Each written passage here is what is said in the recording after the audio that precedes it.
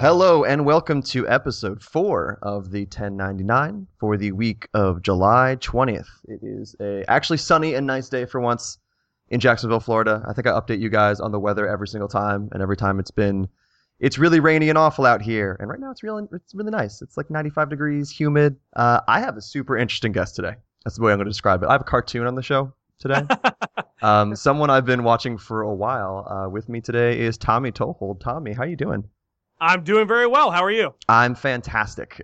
So I'm a big MMA fan. I have been for a long time. And you have been making videos, cartoon videos on YouTube for a long time. It's just humorous takes on certain events in MMA. And I really wanted to have you on the show. One, because I'm a fan of your work. I really like what you do. I wanted to talk to you about that. And two, what we've talked about a lot on the 1099 with different guests is a lot about the emergence of video, especially in the video game industry, but just in journalism in general. Like, video has become a really important way to get your message out there. Some people don't even read anymore. They go straight to a video of a news story or a video review instead of reading a review. So if you could, I'd like to talk to you about kind of how you got your start in video and what you feel has brought about what is undeniable success in that field. Well, thank you, first of all. Let me say that. I appreciate the kind words. It was sort of, honestly, it was an accident. I never really anticipated, I guess it's kind of the cliche of the YouTuber to say, oh, I never knew it was going to do this. But it just sort of happened. I was an English teacher, and I was a young English teacher, and the school system that I was in made budget cuts, and I didn't have a job anymore, so they took the younger teachers and they let us go. And in my time between jobs, I was searching for different work, and there were all sorts of different career paths that I was looking at taking. But while I did that, I wanted to make something about MMA. I've always been a big MMA fan, and I was that guy in college, and that every fight card I had to watch. And of course, back then there was maybe 2 a month, if that. Times have changed. The times have changed a lot. We had 4 this week. Yeah, so, you know, I wanted to make sort of a video, a vlog, if you will, about MMA, but my camera wasn't really up to task. So it sort of just happened that it ended up being a cartoon, which the cartoon is what ended up making me stand out the most, but that was not really ever part of the plan. So because the camera didn't work very well, I decided to make a cartoon. And again, my animation style is very rudimentary. So I essentially just, the mouth moves up and down, which that was the extent of the animation ability that I had at the time. And I recorded the original video that I had done, or I took the audio from it and re-recorded it, but it wasn't very funny. And the problem with that is if you have a cartoon and you're not being funny, it just didn't flow very well. So I decided, okay, well, I need to sort of, make this a little bit more humorous. And then a few weeks later, I decided to do a fake interview. Never anticipated that I would do fake interviews at all. So I had Nick Diaz as a character on the show, and I thought, wouldn't it be funny if he was talking about his legal issues at the time? And people went nuts. I mean, they really, really lost it. So I thought, okay, well, I'll try it. Let's do another fake interview the next week. And then I realized after maybe 3 or 4 weeks, okay, this is my thing now. I have to do interviews. So I started doing all these impressions of fighters, and that's when things really took off. But it sort of happened organically. I did set it up to succeed. I knew that Wednesdays were very high traffic on YouTube, and I knew that if I stayed consistent with when the show came out, that would help me draw in an audience. So there were things that I did after researching what makes a successful channel that I ended up using and implementing. But the idea, the concept, I never anticipated that I would be a cartoon for a living. If I could somehow get in a time machine and go back to myself as an English teacher and tell them where I was right now, I don't think they would have believed it.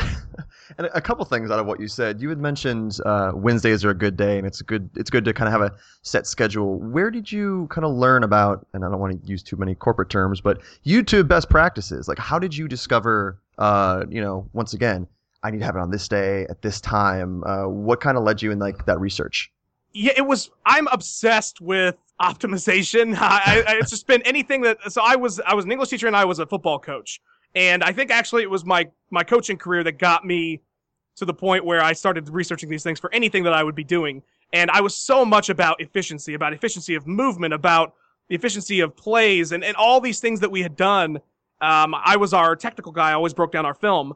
And it was that background that led me to, okay, if I'm going to make a YouTube channel, how do I optimize this? So I did a lot of research. There are so many SEO blogs and just a lot of, even on YouTube, there are a lot of videos where people are like, okay, well, this is peak traffic, or you try to find reliable sources. I think that's the biggest thing. Successful people, not just some video that has 10 views and they could be saying anything, but people that have the sort of, what's the word I'm looking for? Pedigree, I suppose. They have the background, they've done the research, they're successful, and that what they're saying is likely true. Another person that I drew a lot of techniques from was Tim Ferriss, who writes a lot of books on optimization as well, in all different facets, and he's sort of one of these Silicon Valley angel investor guys, but he does a lot of things about efficiency that helped me as well in my creating of the show. But yeah, I don't remember exactly where the sources were,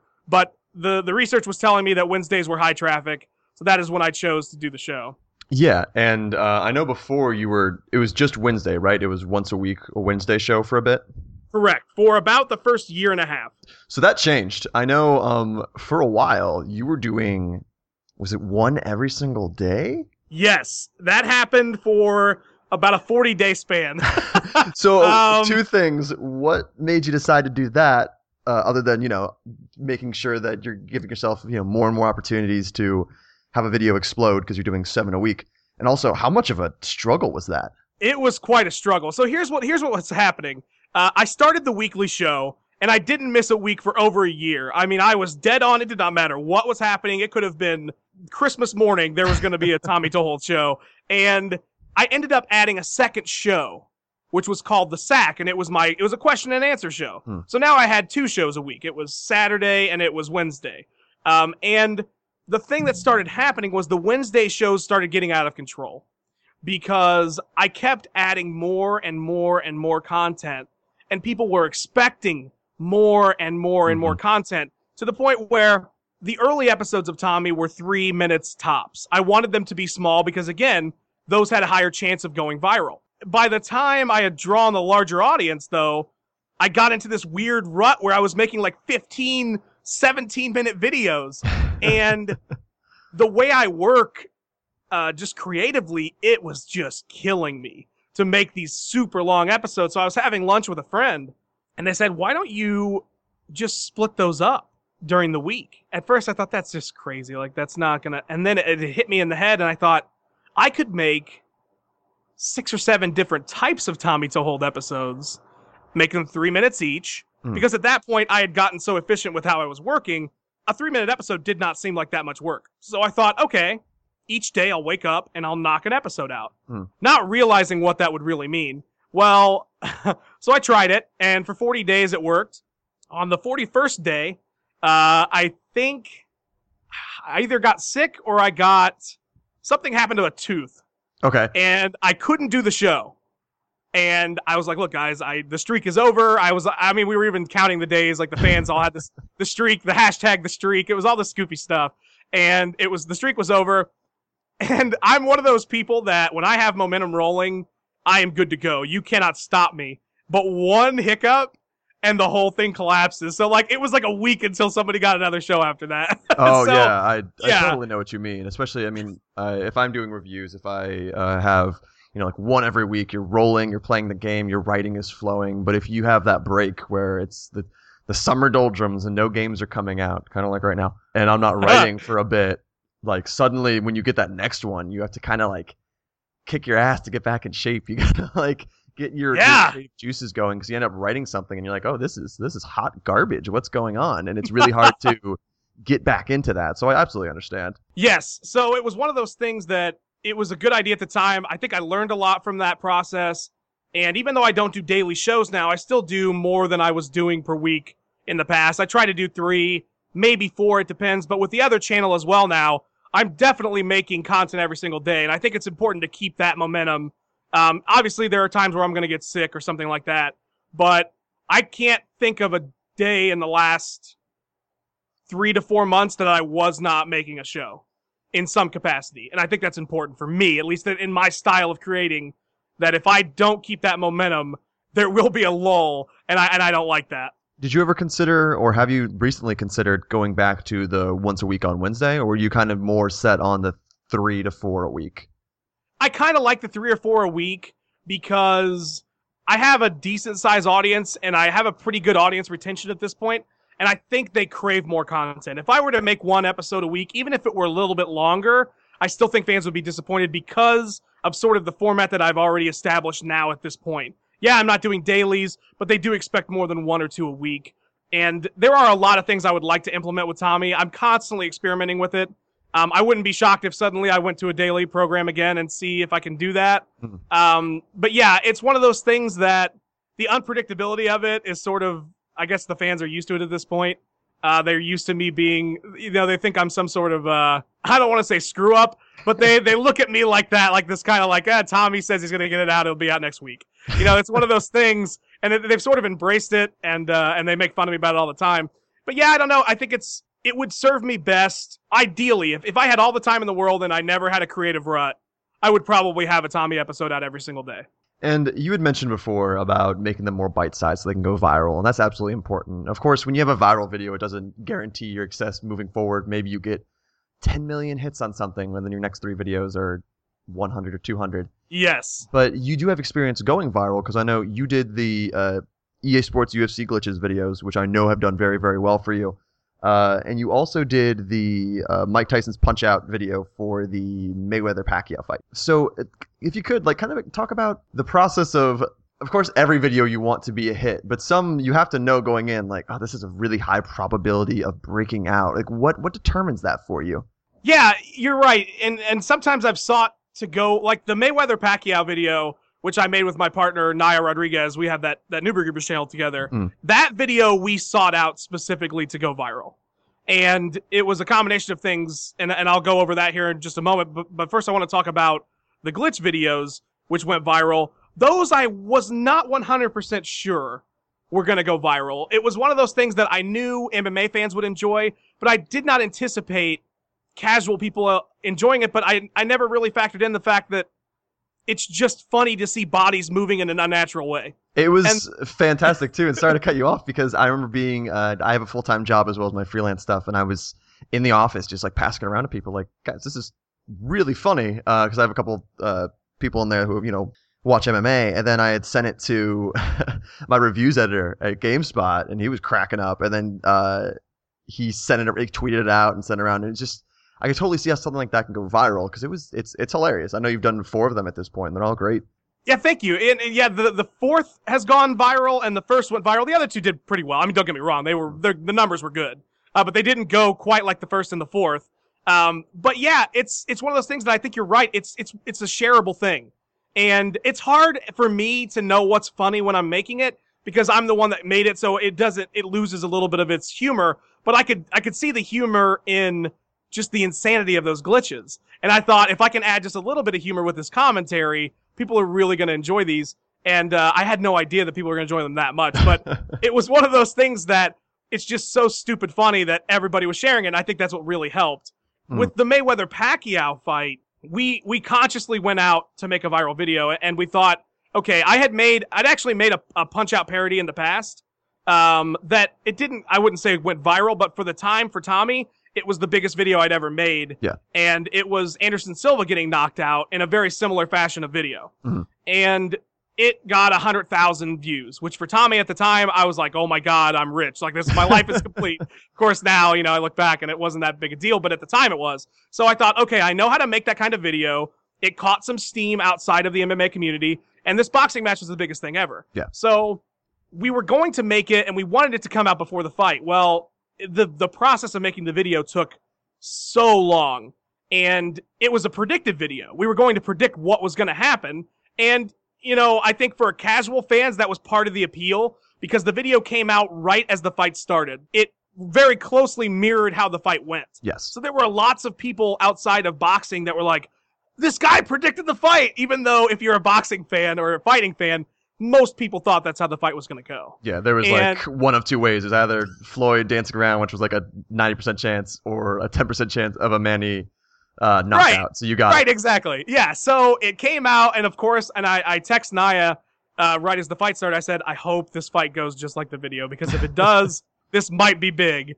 And sure enough, it did. I shared it immediately after, and I think it's important that because I have people in the fight community, I think that's the reason that it went viral. I don't know if it would have been as easy to go viral had I not already had all these influential people in the fight community that were seeing the video and then sharing it, because those people everybody's eyes were on the fight community that night.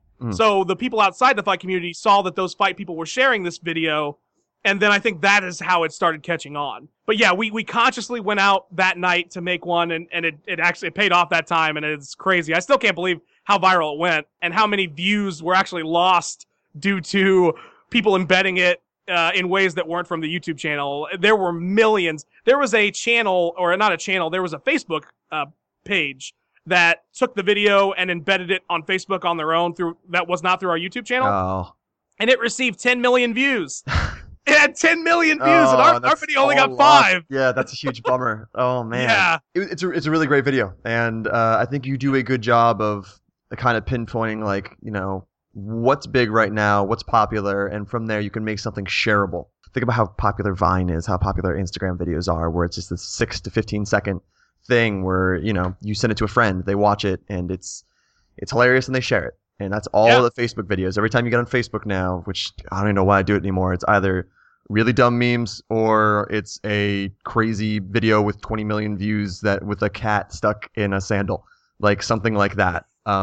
So of course I'm going to call your stuff more sophisticated than a cat stuck in a sandal, but in that way you can kind of go down a similar path and craft something that people are going to want to see. Yes, yeah, I do consciously try that, and actually I've thought about, when I've made a schedule for Tommy, if I could just make one viral video, or not a week, obviously that's pushing it, and that's not to say that would happen, but focus and make a video I think might go viral. Yes. That I think I want to try that at some point, because I feel like that could help boost the channel. And you're right. I mean, look, that video got more views than any video I've ever had. It was 5 million plus, but it didn't. Our channel was not, immediately huge after that. It's not like every video after that was getting millions of views. That's not the case, and it's still not the case. We're still growing the channel. So you're right. Viral videos don't necessarily mean success, but they are a lot of fun. They get you a lot of exposure. And I think I could do well with a few more of those. And previously you were talking about how you don't know what's funny, of course, until it's out there and people are telling you it's funny. It's the same way with me as a writer, where I sometimes just don't know if something I'm writing is good. Sometimes when you're looking at your own stuff for too long, your eyes are glazed over. You're reading through it. You're missing stuff that you should be seeing, but it's your own stuff. It's hard to tell if it's good, if it's funny, if it's clever. Do you actually have anyone kind of as an editor in a way? So for me, I have my editor at GameSpot who will look at my stuff and give me edits back and be like, "This part's dog shit. Please change it." And I wouldn't have realized that if he wasn't there. I promise he's never actually said that. But so do you have someone looking at your videos, or have you ever considered doing that? Like, just even if it's just a friend, kind of look it over and be like, "This is hilarious," or maybe you should tweak this. I try.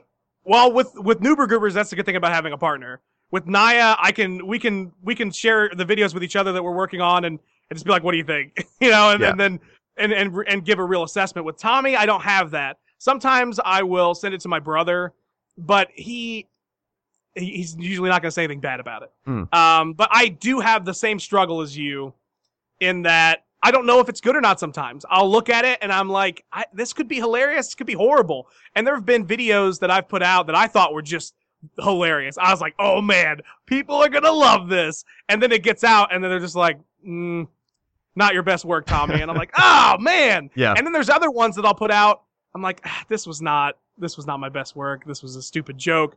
And it's huge. People can't get enough of it. So it's hard. Really, it is. It's very hard to gauge what is funny and what is not funny. And I do wish I had some sort of editor or somebody that, at least on the Tommy end, like I said, on Noober Goobers, I'm okay. But with Tommy, it would be nice to have somebody that could look at it and be like, yeah, that's garbage, man. You need to change this episode. Because I've definitely put out a few episodes here and there that I'm like, that was horrible. I don't know why anybody has subscribed to this channel after that video. I do like your idea though of maybe focusing on a few more bite-sized ones that could go viral. This wasn't as bite-sized, but one of my favorite episodes that you've done on the Tommy channel is that GSP's day off, where was that just after he had like taken that break before he. At this point, I think we should consider George St. Pierre officially retired. But yes, I do too. At the very end, smoking weed with Nick Diaz. That was one of my favorite videos you did. So I think that would be a really interesting idea to kind of be like, okay, what's really popular right now? Look, Conor McGregor. Okay, he just won the interim championship, and have something very specific that he might have said and make a whole video out of it. So I think that's a really cool idea. Yeah, no, I agree. I think. Sometimes things hit at the right time and it's the right place, but I don't think that is just organic. I think it can be manipulated. And I think you can look at what's happening and trends. One channel that I look at a lot for, that terms, and how they structure their channel in terms of success and how they get videos to go viral is, Game Theory. Matt Pat, to me, is so smart in terms of what he does because he'll make a Game of Thrones video the week Game of Thrones premieres. It won't have to do necessarily with the premiere, but he'll make a theory video about it, knowing that there's all these websites looking for Game of Thrones content. Yeah. And then they will share it. I mean, he's very good at keying in on moments in time in popular culture. And I think I could do that better with Tommy if I can get these videos out quick enough, where there's a moment in time where it's like, this is a magic moment. If I can capture this, it'll be huge. And it does happen every once in a while. The GSP's Day Off one, I agree. I really like that one a lot. That was one of my favorites. There was another one I did that was in the similar style called The Wrong Tweet Goodnight. And it was just a really weird situation. It would not have been popular a week later, but it was red hot at that time, and I was able to put it out, and people really liked it. So I agree. I think keying in on those moments is crucial. Yeah, timing is everything. It's a weird thing to think about. I mean, I'm active on Twitter, but I'm not getting hundreds of retweets or anything like that. But I remember during the most recent E3, there was that Sony press conference where they were just knocking it out of the park. Like, hey, you want Shenmue 3? Boom, here's Shenmue 3. You want The Last Guardian? You thought that was canceled? Fuck you, we're opening with it. And they just kind of went down this checklist. It's Final Fantasy VII Remake, and I was tweeting the entire time. And then more than ever, I'm looking at my mentions, I'm getting 20 retweets on this one, 30 retweets on this one. I'm like, geez, like it makes you really think about that in that way, that you could build momentum by producing interesting content, creative stuff at this perfect moment where there's like everyone is surrounding something and watching something. And once again, looking back at the boxing video you did, that's a good example of that. You knew that was the biggest goddamn fight ever, so you produced content around that. And I think that's, once again, it's something that's worked really well for you. And I think something in general, if someone's looking to start a YouTube channel and you're starting at zero, a good way to kind of at least get that initial push is to find a topic. Oh, yes. And create content that no one else is creating, which that is way easier said than done. But, do something that's not just a let's play of Minecraft. Right. And post that at a time that makes sense. Absolutely. So, yeah. And we can let's start talking a little bit more about your gaming channel, which is Noober Goobers, and that's a recent channel you've done. Like we said, you had that really popular viral video on there, which must have really helped you. But just kind of, I've known you've been in MMA, of course, for a long time. How long have you been into gaming? Gaming has been a lot longer than MMA. MMA was a fascination that I picked up in high school when a friend of mine who was a wrestler was really, really into it. He actually went on to fight the UFC later. But that was where my obsession with fighting started. My obsession with gaming started when I was like 5. It was one of those things.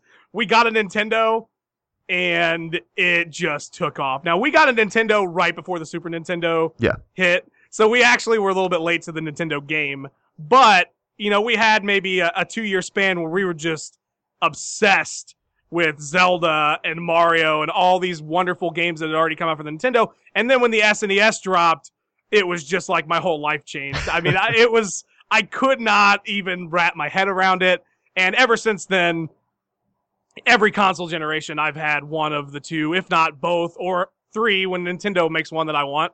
Whatever system. That is. Yeah, exactly. So, currently I have a PS4 and a Wii U.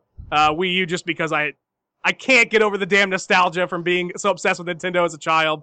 And, I got to pick up their 5 games a console generation that I want. Sometimes that's all you need. That almost makes it worth the price. I don't own a Wii U, but there's moments where I'm like, no one makes games like Nintendo. It's true. And I know this is not going to be supported by any third parties. You're not going to see EA, Ubisoft, anyone like that making good third-party games on here. But if I can just use this as the newest Zelda and Mario machine, that might be okay. Like, that might be worth the money. But yeah, did you ever, you talk about this, we're very similar in that way. I got the original Nintendo, I think I was like 5, and then Super Nintendos shortly after that.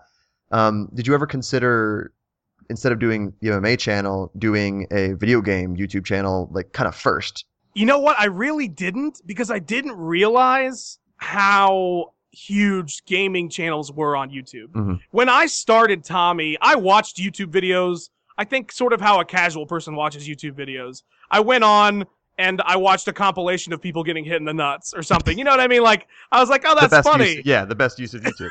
The best use of YouTube. That's literally all it's for. No, but I would use it for that. I'd use it for tutorials, things like that. I hadn't really known about this sort of YouTube as a business. I didn't really understand that.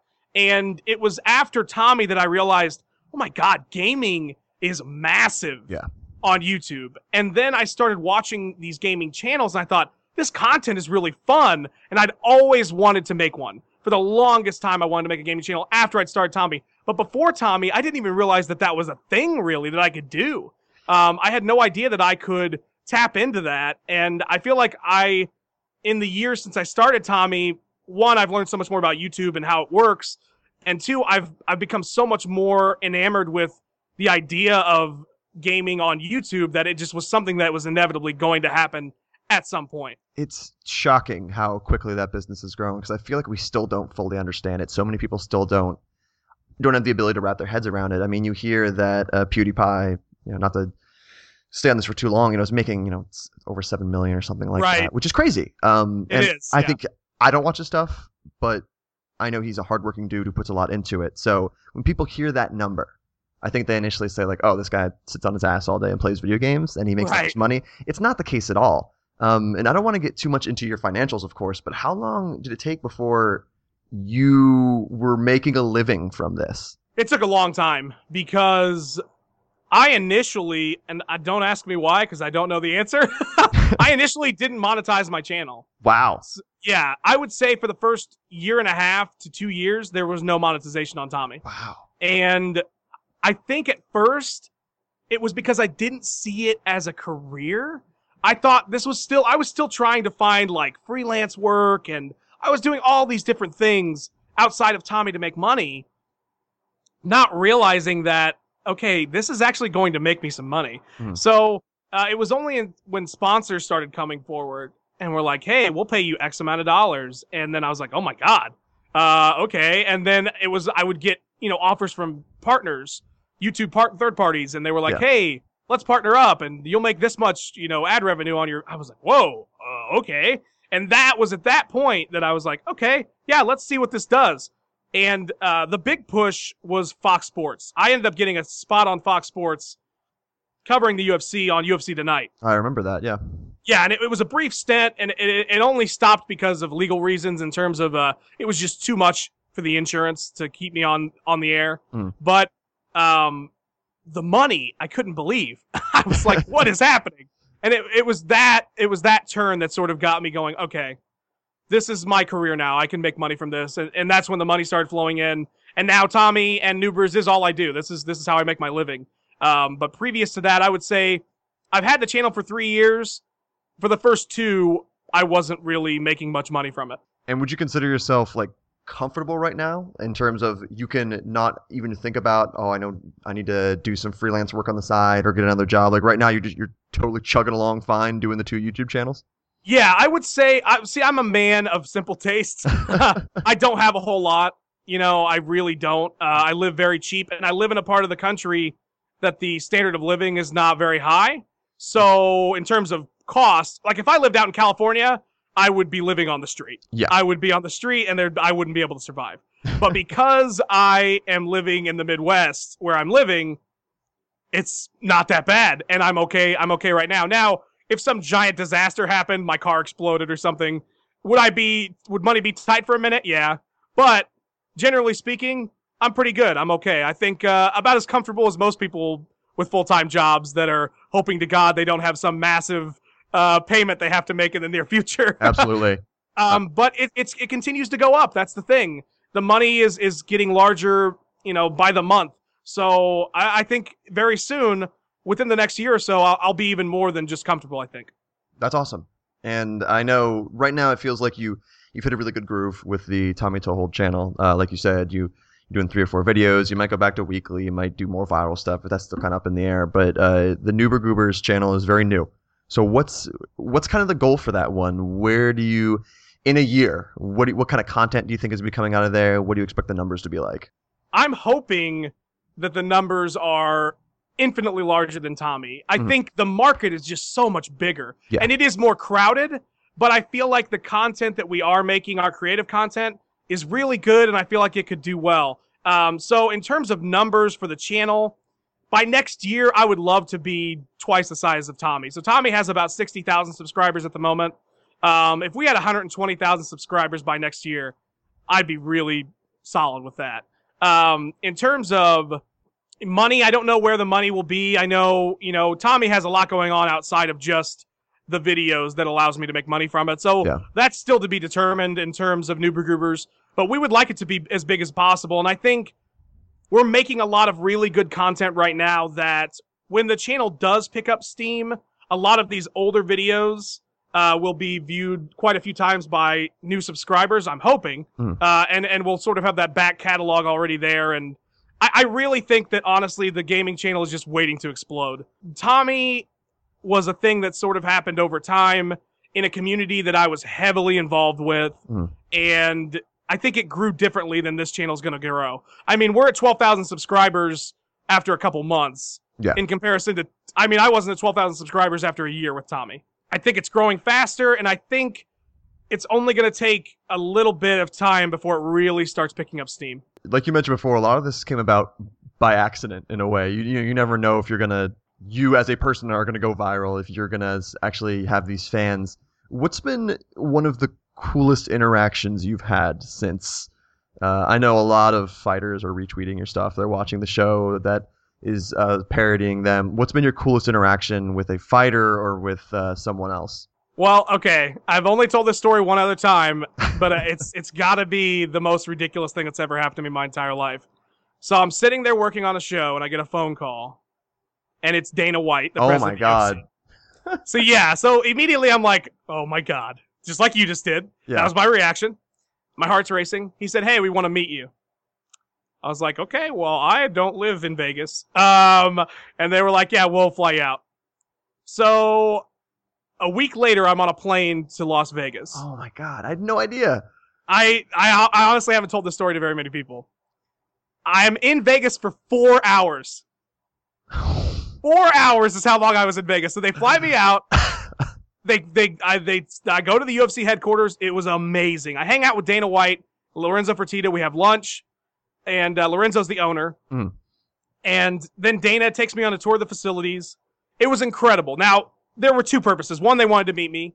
They were curious because I'm, a man of mystery. Yes. And the other thing was, it was about the Fox Sports thing. Yeah. That's how the whole Fox Sports thing happened. So it was twofold, but I didn't know that at the time. So I get there. I have this ridiculously amazing day meeting with all these people and seeing the facilities and see how everything works. And then within 4 hours, I'm back on a plane heading back home. That is without question the absolute craziest thing that has happened in regards to Tommy or anything else I've done with YouTube. Jesus Christ. Yeah, I couldn't believe it. It was just nuts. Oh my God. Yeah, and I don't even know how to follow up from that. How many fighters have you ever gotten any call from random fighters? Or is that mostly just over Twitter where you're talking to them? I've had a few calls from random fighters. My phone number has been passed around to a few people here and there. And I've had some interesting calls for sure. Kelvin Gastelum, he's a welterweight in the UFC, sometimes a middleweight. Yeah, unfortunately. He called me one night. His boxing coach, Jamie Huey, gave him my number. and he called and acted like he was angry about an episode I did, and then at the end told me he was joking. But I mean, I wish we could have recorded my reaction because I was like stumbling over my words.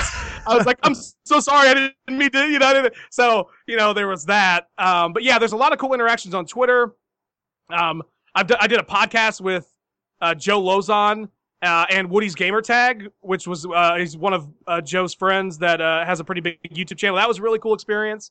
And then I went to a couple fights about a year ago or 2 years ago and talked to a few fighters and told them who I was. And that was a really cool experience. I met like Team Alpha Male. Oh, yeah. They were really, really cool. And yeah, so the fighters, I've honestly never had a bad experience with a fighter at all. They've all been very, very receptive and very cool about it. Oh, that's great. Speaking of fighters, I know this is a freelance writing video podcast. I want to talk to you a little bit about MMA. So one of the biggest fights of the year of forever was the latest Conor McGregor fight against Chad Mendes, which, I mean, I haven't had that many people randomly text me and be like, hey, are you watching the fight? Who do you think is going to win? Just a lot of excitement around a UFC event. And I want to know your opinion. I don't know if you do fight predictions. I'm not sure. It's okay if you don't.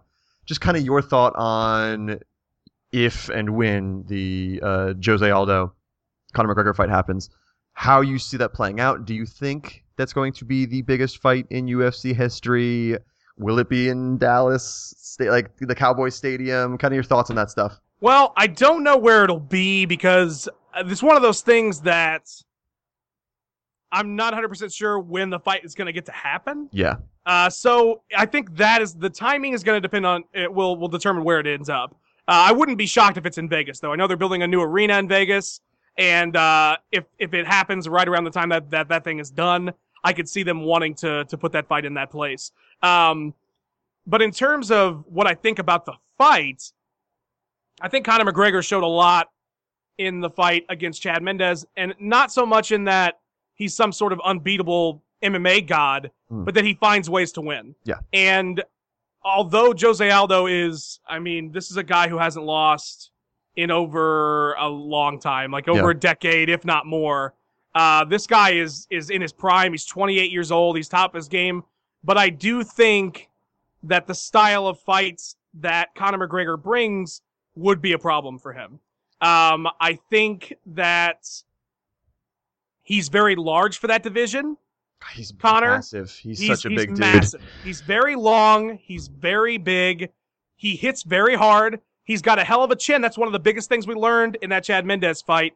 He can take a shot because Jose Aldo is not going to hit Conor McGregor any harder than Chad Mendes did, unless he lands some knee really flush, because he's been known for his knees. But otherwise, Chad Mendes hit about as hard as anybody's going to hit in that division, and Conor McGregor took those shots like a champ.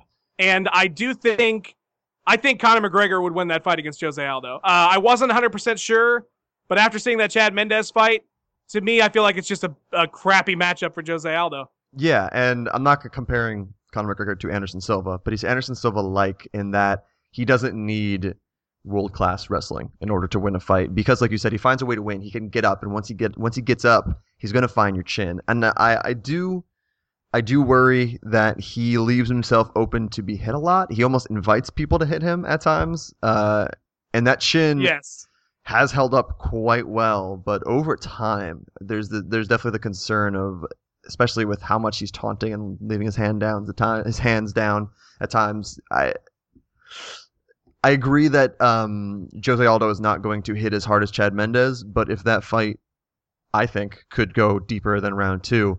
If you give him that many opportunities, maybe the damage buildup over time, he might be able to finish him off. But I agree, it's a damn fun fight, and I remember immediately after I was actually Skyping with my brother and friends while I was with friends and watching the event, and as soon as that fight was done, the first thing I said was, "Holy shit! Jose Aldo versus Conor McGregor is going to be the biggest fight in UFC history." And I really think so. I think if they plan that card right, that could be bigger than UFC 100. I do agree. I think it's going to take a little bit of heavy marketing by the UFC, like they did with this last one. I think it's going to take a really solid co-main event, which will probably be a title fight as well. Yeah.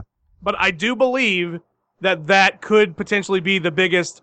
Actually, I mean, almost 100%, it will end up being the biggest pay-per-view they've ever had. And yeah, and you think about that co-main event. What if, let's just say, you have main event Conor McGregor versus Josiah Aldo. Co-main event, if this is happening, it sounds like January is kind of this target that's been floating around. I think it was Conor McGregor's coach said it on the MMA Hour. What if at that time John Jones is done with his legal troubles? Yeah, I mean, if you've got a card that's John Jones, Daniel Cormier 2, or, I mean, it could end up being Jones Gustafsson too. Yeah, either way. Because, if Gustafsson beats... Oh, yeah. Yeah, I think Jones Gustafsson would be even bigger just because of the way that fight went down. Yeah. But you have that sequel, plus, yeah, if you've got that card on in January, which is the UFC's usually their second biggest card is their January cards, yeah, that thing is going to be massive. I mean, you're talking 1.5 million, maybe even more. That would be a huge, huge pay-per-view. And here's what puts it to 2 million. And I won't take ownership of this idea. This is actually, once again, Ariel Helwani, who's a fantastic MMA journalist. If you put CM Punk on that card, so you put CM Punk in his debut on the main card. So that means he's not the main event, of course. He's not the co-main event. But he debuts in a way that the focus isn't all on him. Of course, he would help boost that card by a significant amount, but it's not the CM Punk show. It's still the Conor McGregor show, and he makes a debut in front of maybe 2 million people. So I think that's the perfect spot for him. And then you fill out the rest of that card with other people who are extremely popular, like probably not a Ronda Rousey. I don't think you want to do 3 title fights. I think that might you couldn't do that. Yeah, you probably couldn't do that. But a Misha Tate in an important fight, or just someone like that. So, God, I'm talking excited. about like this is like the UFC's dream, what you just described. Oh, everything. If that could happen, they would be salivating. Everyone's gonna get injured. I mean, yeah, no, it'll end up being Mighty Mouse versus Ian Paul 3 or something like that. But if it all worked out, God, that would be awesome. It would be. It'd be a pretty incredible night. And it's a smaller sport. The UFC is not, of course, it's big, but it's compared to other sports, it's not as mainstream. But having those moments where all eyes are on the UFC, as a fan who watches every single show, it's so much fun. It's so much fun to talk to people about that and explain certain things that people don't understand. Go to a bar and everyone's cheering and freaking out. So those big events. The UFC is at its best when it can create a massive event where you're almost shaking as someone is walking to the cage. With every GSP fight, which I was a massive fan of GSP, still am, you just get so nervous. You're like, oh, I hope he doesn't lose. I hope he doesn't get knocked out. What's going to happen here in this Jake Shields fight? It's really special. It is. And you've touched on what makes this sport so fun. And I got to be honest, I cover these fights for a living now. I watch every one of these fights, every one of these cards. Doesn't matter where it is. It could be in the middle of nowhere at 3 a.m. because they're in another country. I'm still watching the whole thing. Yep. And I've never lost that love for it. I have stopped caring about who wins because it's just too much. Oh, totally. I remember when I was relatively new as Tommy, it was Jones versus Rashad. And there was so much buildup, so much hate between those guys. I was a wreck before that fight. I was a wreck. And it's like, why am I a wreck right now? These people aren't involved in my life. This is so stupid. So, honestly, I don't ever really care who wins and loses. There's guys I like because personally I talk to them or something and I enjoy interacting with them. But in terms of fights, I usually don't care who wins. And I think that's important actually for Tommy, just to kind of go back a little bit because I don't really play favorites. I can still make fun of a guy I really like a lot. Totally. I like Conor McGregor a lot. I made fun of his inability to wrestle a lot, and it's okay to do that. And it's fun and I do it in a lighthearted way. So yeah, it is one of those things that you're right though. The MMA fans are just so passionate. It's really cool. It's a great sport to watch. I love all sports in general, but there's something special about a huge UFC card that is really hard to describe. So we've been talking for about 50 minutes. I've really enjoyed talking to you so far. What I do want to ask you about, and I think we've covered a lot of different things that people can look at to help them build their channel, build their name. But if you could give us maybe what you see as one of the most important tips. I know I'm springing this on you, but one of the most important tips for someone who's getting started and really wants to build a YouTube channel. I mean, me in general, most of my work comes from writing. I'm a writer first, but you know, Mm-hmm. I'm always trying to build. I'm streaming more now. I'm doing this podcast now. I'm starting a YouTube channel. So for me also, I would like to know kind of what you feel is one of the best first few moves if you are trying to not break out and get 1 billion subscribers, but just have a consistent audience. I think the biggest things are community, which means be a part of whatever it is you're in. Look, I was an MMA fan before Tommy, but I was not involved in the community like I am now. I didn't know what the underground was, which is like the biggest MMA forum that's out there. I didn't know what these things were, but then I did. I was involved heavily, in these things, Mm. and it made a huge difference. People started recognizing who I was. And gaming is a little bit different because it's a larger community, but get involved in those things. Talk to people, interact with people. My Twitter, I mean, it's almost too hard to do now, but when I first started, I literally responded to every single tweet. It did not matter if I was in Twitter jail for 3 hours because I tweeted to 150 people. I responded to everybody. Everybody felt like they were the most important person to me. So that's huge. Get a community with your audience. Talk to them. Interact with them. The other thing, and this is honestly probably the biggest thing, is, well, I shouldn't say it's the biggest thing. One of the biggest things is getting influential people to see your work. When I first started, I was talking to everybody, and there were fans. I had fans that were like, man, this show's so great. You're making this cool content. But nobody knew who I was. And then I sent, or I should say, Steffi Daniels, who from Bloody Elbow, one of the MMA websites, caught on to what I was doing. And we started interacting. And she suddenly started sharing it. Well, she has a lot more eyes on her in the MMA community than I had at that point. And then I started sharing it with other people. There were MMA media that I was talking to. Those were the people, the fighters and the content creators in the community and the media.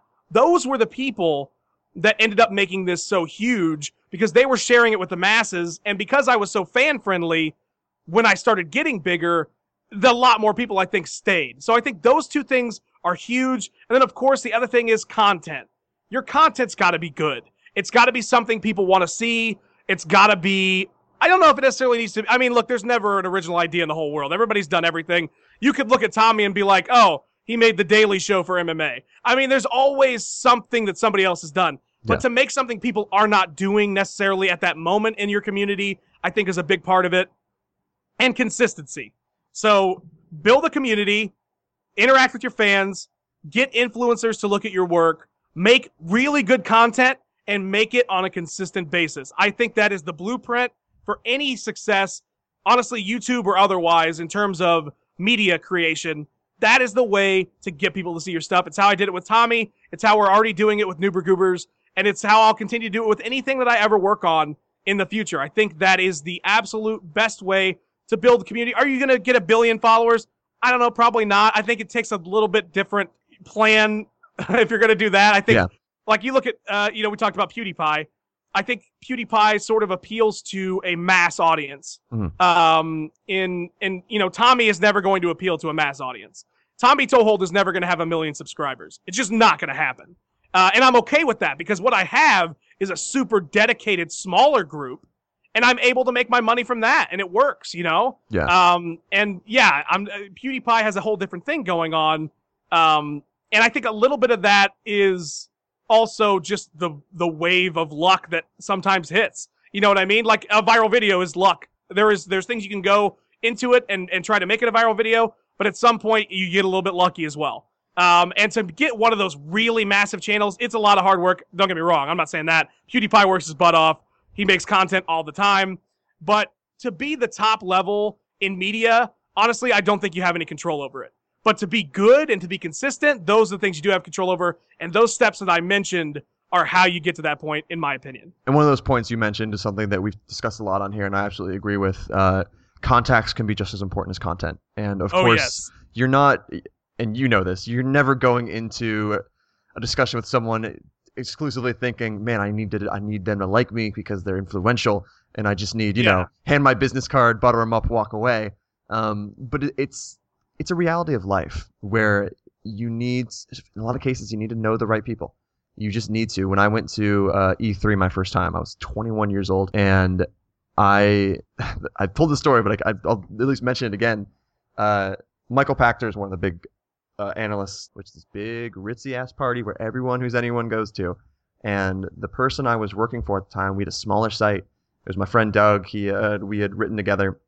He met Michael Pachter in a Las Vegas airport. They hit it off just randomly, and then he said, "Hey, are you going to be at E3?" And he's like, "Yeah. Here's an invite to my party." And he was like, "I'm also going with two of my writers. Can they go too?" He's like, "Sure, I don't care." So I'm 21. At that point had never been paid to write. It was all volunteer work. It was all writing on blogs. It was all making sure that I didn't suck terribly at writing at that point early on. And I'm in this like 14th story party with 3 open bars, hors d'oeuvres. There's all of Game Informer here. There's all of GameSpot over here. There's the people who make Titanfall. There's Jeff Keighley. Everyone is there. And that was, I thought I was going to pass out. I'm like, what is going on? Those are the people you idolize when you're growing up and you're trying to get in this industry.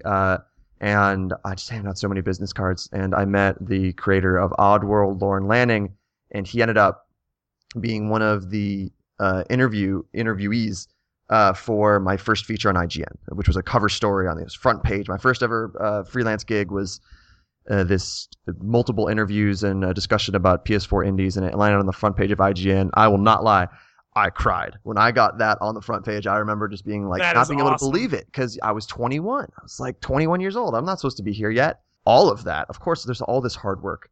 That feature I worked on really hard. Everything up to that point, I made sure the content was spot on so that it felt like it belonged on IGN. But if I didn't have those contacts, if I wasn't, and that's where the luck comes in too. I shouldn't have been at that party, but I made it. Right. And it's those contacts that propelled me to be able to get on IGN, and then from there it's a snowball effect. So I think, and yeah, I agree, and not to cut you off there, but I think you touched on something that I didn't really touch on, and I think is important. You did get into that party, and that was luck, but you have so much passion for gaming that being at that party was a big deal to you. Oh, and you talked about how, don't just go up to people and, like we said, find influencers.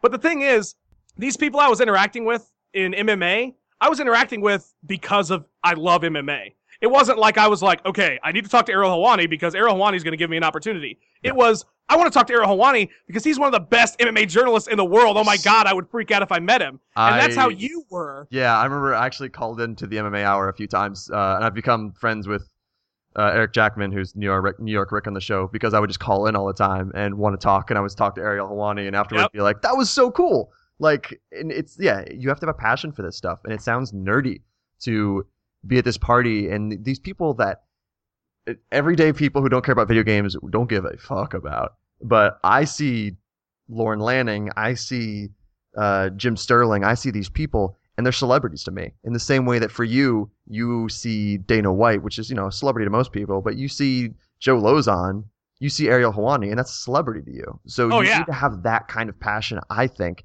if you're getting started into something.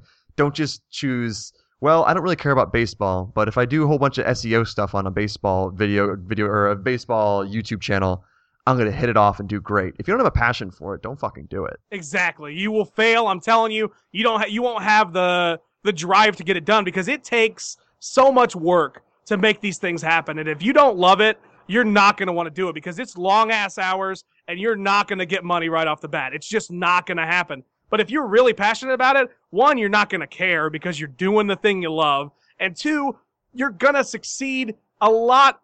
You have a higher likelihood of succeeding than somebody who, like you said, is just like, oh, yeah, baseball, sure, let's do that. You don't care about that. And people can tell. They can tell when you're genuine and when you're not genuine.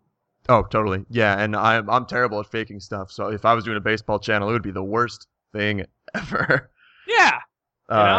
And I agree. You nailed it. And it's why you had that success. And it's why you'll continue to have success, because you're passionate about the industry and you want to be involved in the industry. You want to talk to these people. It's not necessarily a career thing. You would just genuinely like to talk to that person. And I think that's a big thing. And I think it's important when you're talking about succeeding in these sorts of things, because there's so many people who they don't want to do their job. They hate having a job. They want to work for themselves, but they don't have a passion for anything.